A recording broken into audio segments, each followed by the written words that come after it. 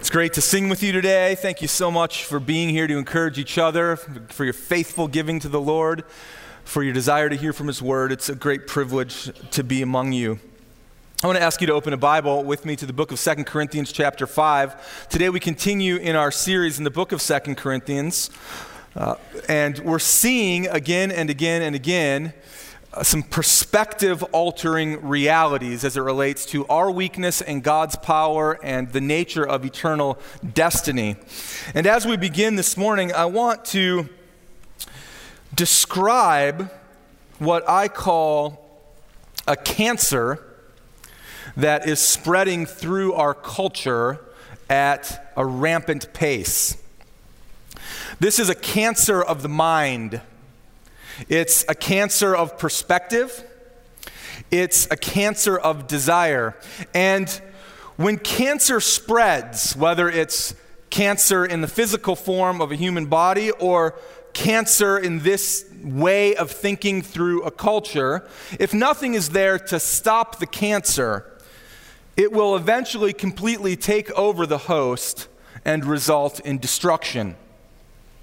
The cultural cancer that is running rampant through our culture today can be described as our love affair with the present time. I thought about calling it an infatuation, but I don't think that's nearly strong enough. We live in a culture right now that is completely obsessed with the now, with the present. And this is manifested in a variety of ways. The first, of course, is a general disregard for history. When someone is in a conversation or trying to argue a point and a historical example is brought up in the discussion, you can almost see the collective eye roll that begins to happen and the condescending tone in retort. And as the reply comes, the successes and failures of thousands of years of history is dismissed as quickly as a warm breath on a cool autumn morning. And we know that when we don't consider history, we are bound to repeat its mistakes. But perhaps an even greater evidence of this love affair that our culture has with the present time is a waning, if not absent, regard for the future. We live for the moment. YOLO, you only live once. And we see that this, in fact, is probably the culture in the world, the country in the world that has likely more money than any other nation in the history of this world, and yet we see a smaller percentage of that money being saved for the future than even a few generations ago when they had much less. Our fixation on the present has changed the way that we parent children. It has changed the way that companies advertise. It has changed the way that education is taught. It has changed the landscape of politics. And we could list many other symptoms of this disease, but we need look no further than the fact that the biggest symptom, I think, of this culture of the present is the reality that fewer and fewer people are considering their death. And if you're not considering your death, then you're almost certainly not considering life after death. When we don't consider death, what are we left with? We're left with simply considering the present. And when we consider the present, more often than not, our default becomes to pursue the things that are only beneficial in the present. Things like our comfort, things like our entertainment, things that will ultimately serve ourselves. But when you consider death and life after death, you become willing to risk the comfort of the present for something even greater that awaits. And so as we look at 2 Corinthians chapter 4 and chapter 5, Paul is answering a question to these ends. He's saying, why should I be willing to risk my life to proclaim the gospel of Jesus Christ? And he's asking and answering the question for you and for me. Why is it worth it? Why is it worth it to risk my reputation for sharing the gospel? Why is it worth it to risk having my feelings hurt if I'm rejected for sharing the gospel? Why is it worth it for me, or for anyone for that matter, to pack up what I have, to leave the comforts of my home, to go to a land across the globe to a people that I've never met but who do not know the Lord Jesus, in hopes that God will save them by forgiving them of their sins and granting them eternal life? Why is that worth it? Why is it worth it to look at my life in a way that says, I'm going to spend down my days with efforts to glorify God for the sake of the gospel, for the love of those who don't know Jesus? And when I die, I will have expended who I am and what I have for the Lord. Why is that worth it?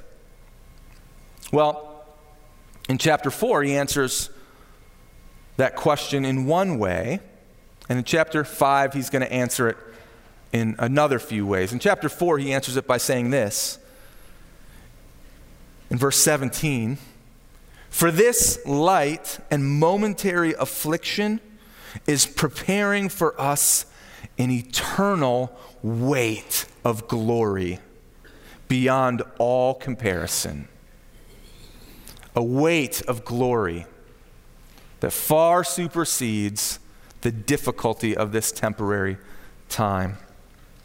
And in chapter 5, he continues with that thought by describing what we can call our eternal home.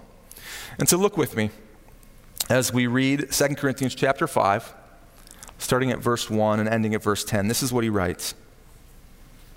He says, "For we know that if the tent that is our earthly home is destroyed, we have a building from God, a house not made with hands, eternal in the heavens. For in this tent we groan, longing to put on our heavenly dwelling, if indeed by putting it on we may not be found naked. For while we are still in this tent we groan, being burdened, and not that we would be unclothed, but that we would be further clothed, so that what is mortal may be swallowed up by life. He who has prepared us for this very thing is God, who has given us the Spirit as a guarantee. So we are always of good courage. We know that while we are at home in the body, that we are away from the Lord. For we walk by faith, not by sight. Yes, we are of good courage, and we would rather be away from the body and at home with the Lord.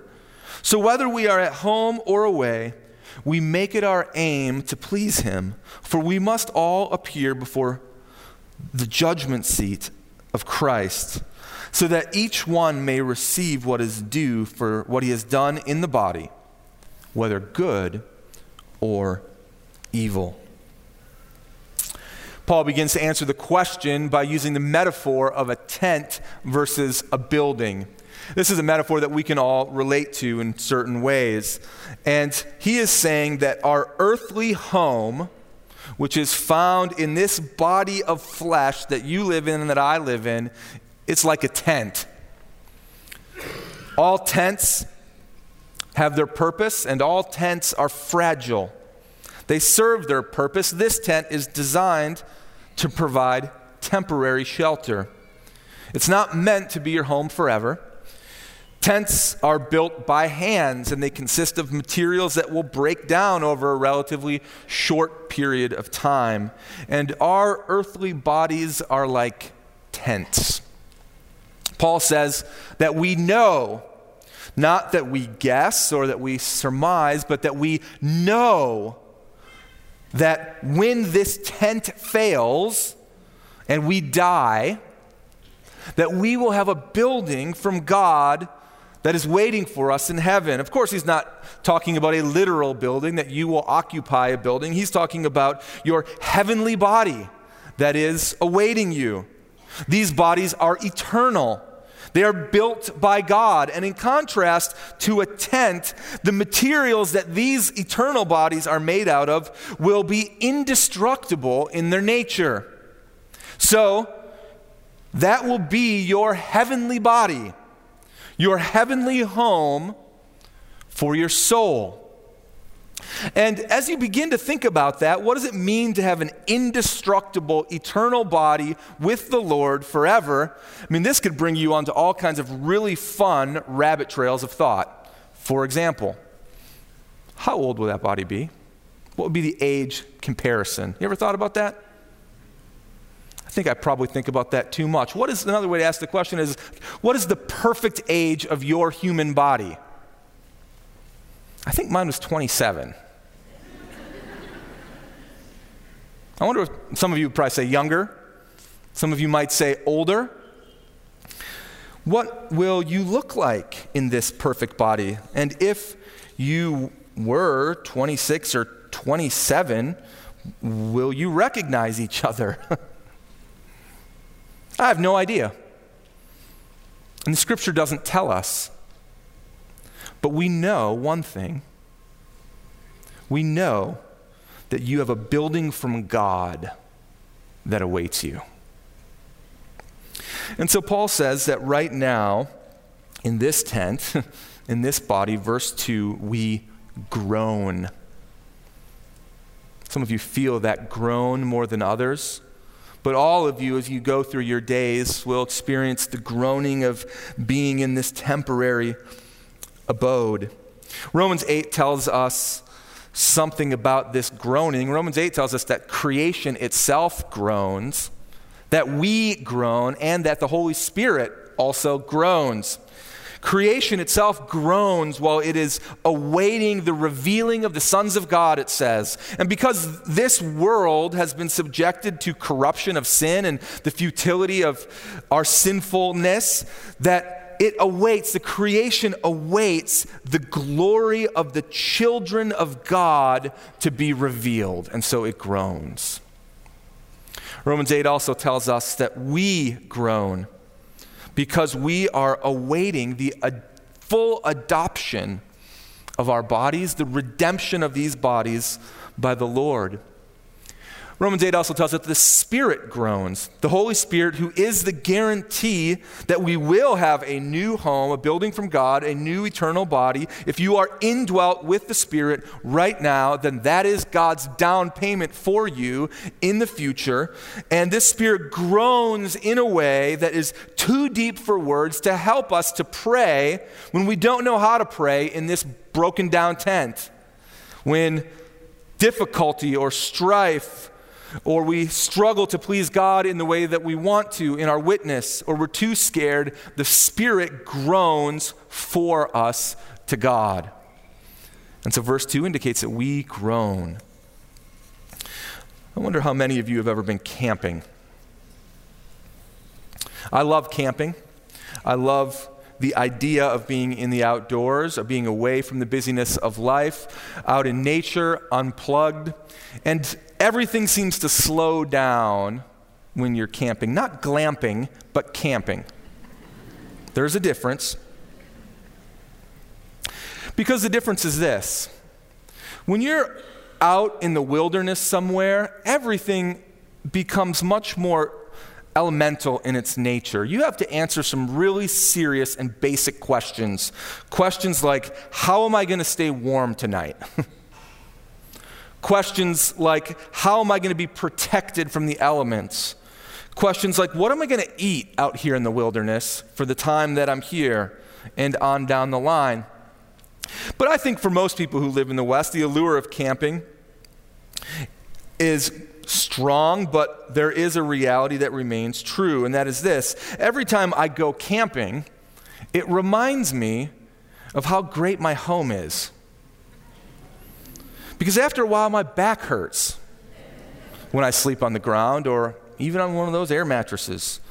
And I'm not alone in probably saying that you get sick of the smell that fills the tent at night, and you get sick of looking for sticks in the woods to keep the fire burning, and you get sick of not catching any fish down at the lake, in that lake that's supposed to have a lot of fish, at least so they say, and you get sick of looking at that sludge that is growing in your cooler as the ice is now melted away, and you still have a couple days to go, and you're trying to figure out how exactly you're going to do this or if you should still eat that.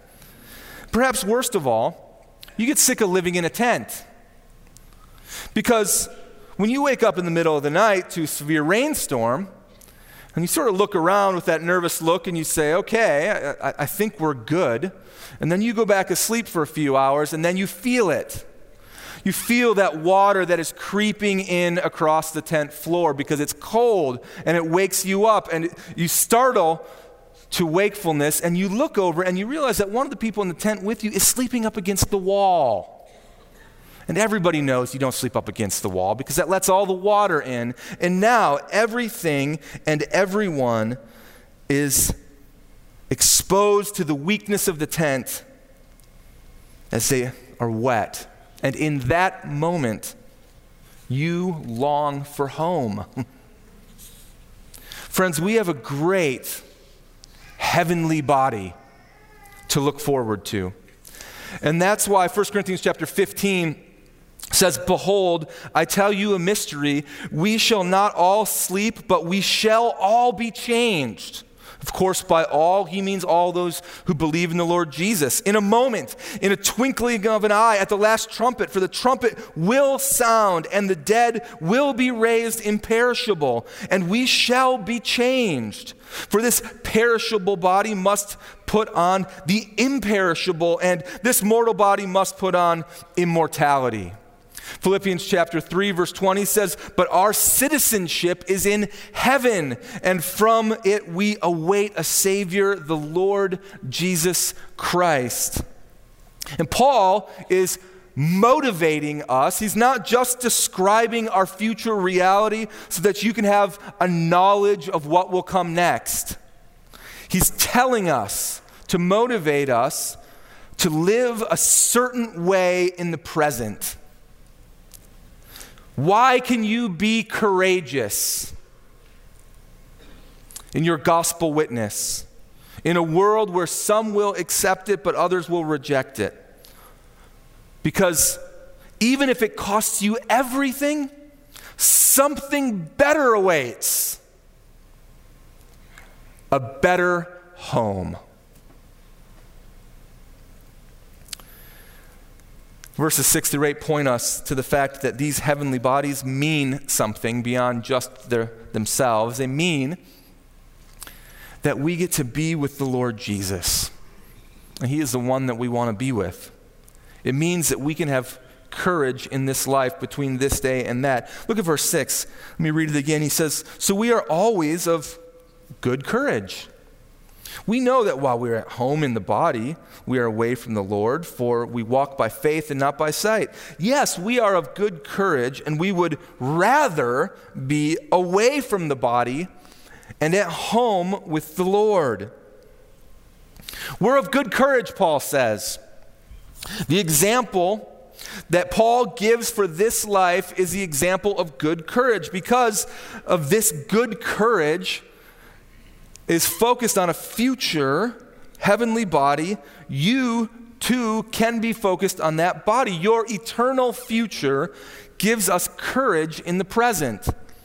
And so I think about all the reasons why so many of us have a lack of vision for that eternal future, a lack of vision for heaven, an obsession with the present. And one of the primary reasons I think for people in the West is that our situation is just overall really comfortable. The wealth of this moment leads to a true poverty of courage because we've lost the ability to conceive that there is anything better than this life. I want to say that again. There's a lot in there. The wealth of this moment leads to a true poverty of courage because we've lost the ability to conceive of anything better than what we already have. anything better than this life. For his first sermon in an elementary preaching class, Lawrence, an African student, chose a text describing the joys we'll share when Christ returns and he ushers us to our heavenly home. He said, I've been in the United States for several months now. I've seen the great wealth that is here, the fine homes and the cars and the clothing. I've listened to many sermons in church here too, but I've yet to hear one sermon about heaven. Because everyone has so much in this country, no one preaches about heaven. People here don't seem to need it. In my country, people have very little, so we preach about heaven all the time because we know how much we need it. And here's the greatest joy about heaven, Paul says. It's not that we'll be away from the groaning of creation. It's not that we'll be away from the groaning of our own bodies. It's not that we will have new, indestructible bodies. The greatest joy of heaven is that we will be with the Lord Jesus. He is the prize. He is the awe-inspiring, glorious servant king who died for us that we might live with him. We will experience in its full totality a type of love that we have not yet fully experienced. And do you know how much joy you feel when you experience that type of love? Of course you don't, because you haven't experienced it yet. And you will have a type of love that you have never, ever experienced toward another being. And do you know how much joy you will experience as you output that kind of love to the Lord Jesus? You have but just a taste of it right now. And so Paul says it's better for us to be with him. I'd rather be dead, he says, because it means I can be with the Lord Jesus in my true home. But while we're still here, we walk by faith, not by sight. We will walk in good courage because our eternal future gives us courage in the present. So why should you have courage to share the gospel? Well, we've seen two positive realities: heavenly bodies and being with the Lord Jesus. And that's related to what we talked about in chapter 4, a weight of glory that will be upon you. Paul gives us one more motivation for pleasing God with your life, and it's found in verses 9 and 10. It is the judgment seat of Christ. Listen to it again. Paul writes, so whether we are at home or away, we make it our aim to please him. For we must all appear before the judgment seat of Christ, so that each one may receive what is due for what he has done in the body, whether good or evil. Here, Paul is referring to what is called the bema seat, or the judgment seat of Christ for those who believe in him. Now, some of you are saying, wait a minute, Pastor Nick, I thought that I would have no judgment if I put my faith in the Lord Jesus. Isn't that the point of my salvation? That all the bad things that I've done, all of the sin in my life will not ultimately be judged by God, resulting in damnation, which is the just penalty for them. So why now do I see that I actually will be judged? Well, what we see here is a judgment that's not the judgment for heaven or hell. This is a judgment that is based on our deeds. Romans 8:1 tells us that there is no condemnation for those who are in Christ. Whew. Relief. I don't have to, if I put my faith in Jesus, I don't have to look over my shoulder wondering if somebody is looking at the scales of good versus bad. Jesus' righteousness applies to you, and it's great in its effect. So then what is this judgment for? Well, we see that this is the judgment for believers, and it's also mentioned in Romans chapter 14, 10 through 12, and 1 Corinthians 3, 10 through 4, 5. In fact, 1 Corinthians 4, 5 says this. It says, "Therefore, we do not pronounce judgment before the time, before the Lord comes, who will bring to light the things now hidden in the darkness, and will disclose all of the purposes of the heart. Then each one will receive his commendation from God." So here's a few observations. All believers will stand in judgment before Christ as our judge. His judgment will be about deeds in this life. It'll be about the things that are seen and unseen by other people. He is the Lord. You cannot hide from him. He knows everything you think and everything you do. He will give a recompense or a commendation for these deeds. And this judgment, as we said, will not lead to ultimate judgment or ultimate glory. It will be a judgment in which the worst possible outcome is a disappointing of our Lord. And the best possible outcome is receiving praise and honor from him. 1 John 2:28 says this. It says, "Now, little children, abide in him, so that when he appears, we may have confidence and not shrink from him in shame at his coming." The thought of being ashamed before the Lord in all of his glory as creation reaches its terminal conclusion and Jesus manifests his power and might and holiness in a way that you have not yet experienced. The thought of being ashamed before him on that day stops me in my tracks. It's a sobering thought for Paul. And it should be a sobering thought for you.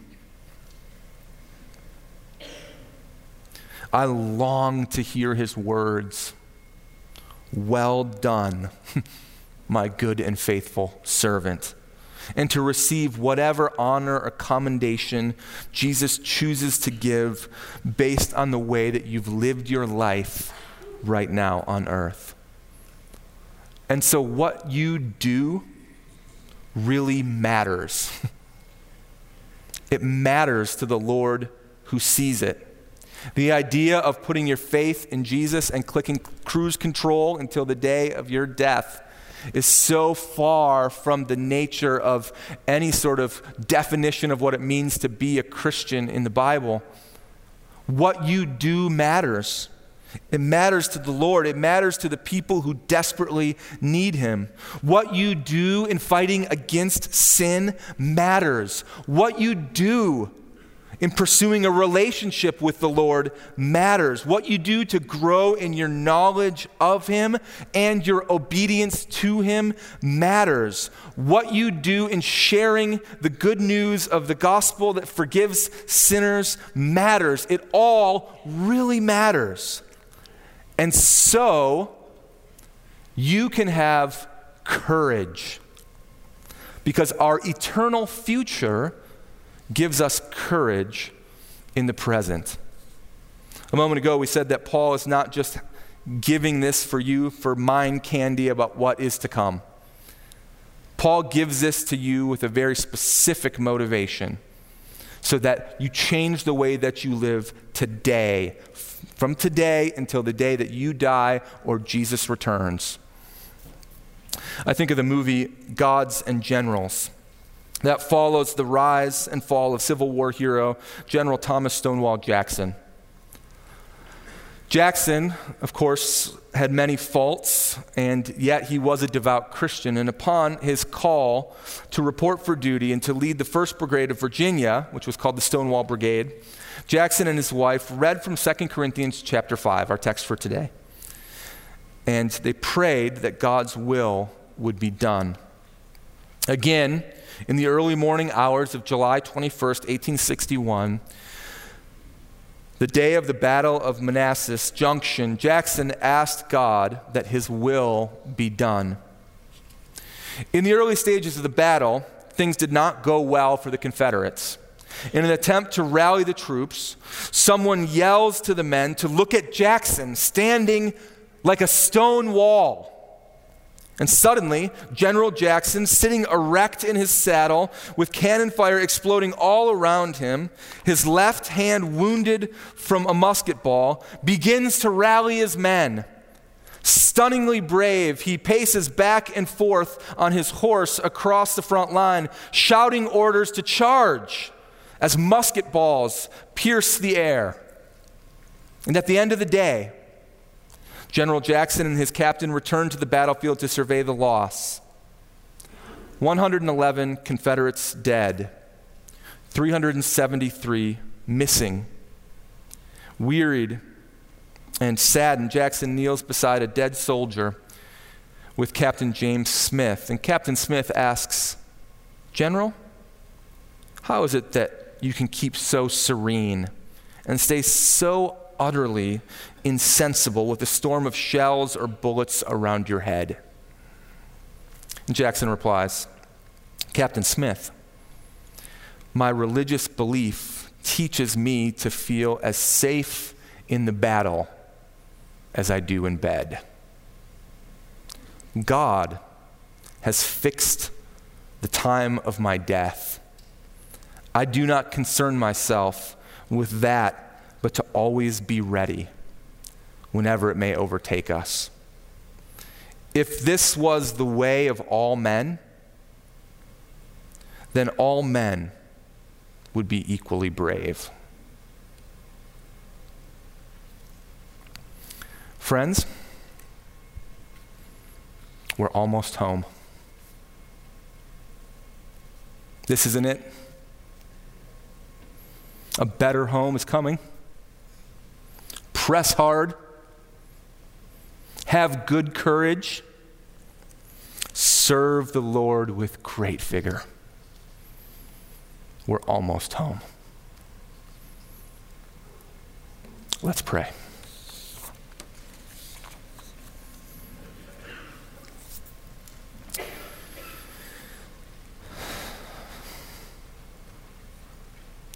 Lord in heaven, give us the ability to look past the present. Give us the ability to overcome the desire to serve ourselves.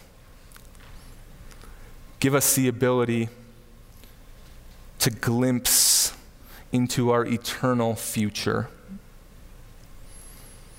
And in a time where courage seems to be failing, embolden us because of that future, we pray. We thank you for the home that awaits. We long to see our Savior face to face. We love him, we desire him, and we desire to be home. Until that day, help us in good courage to walk by faith and not by sight. Amen.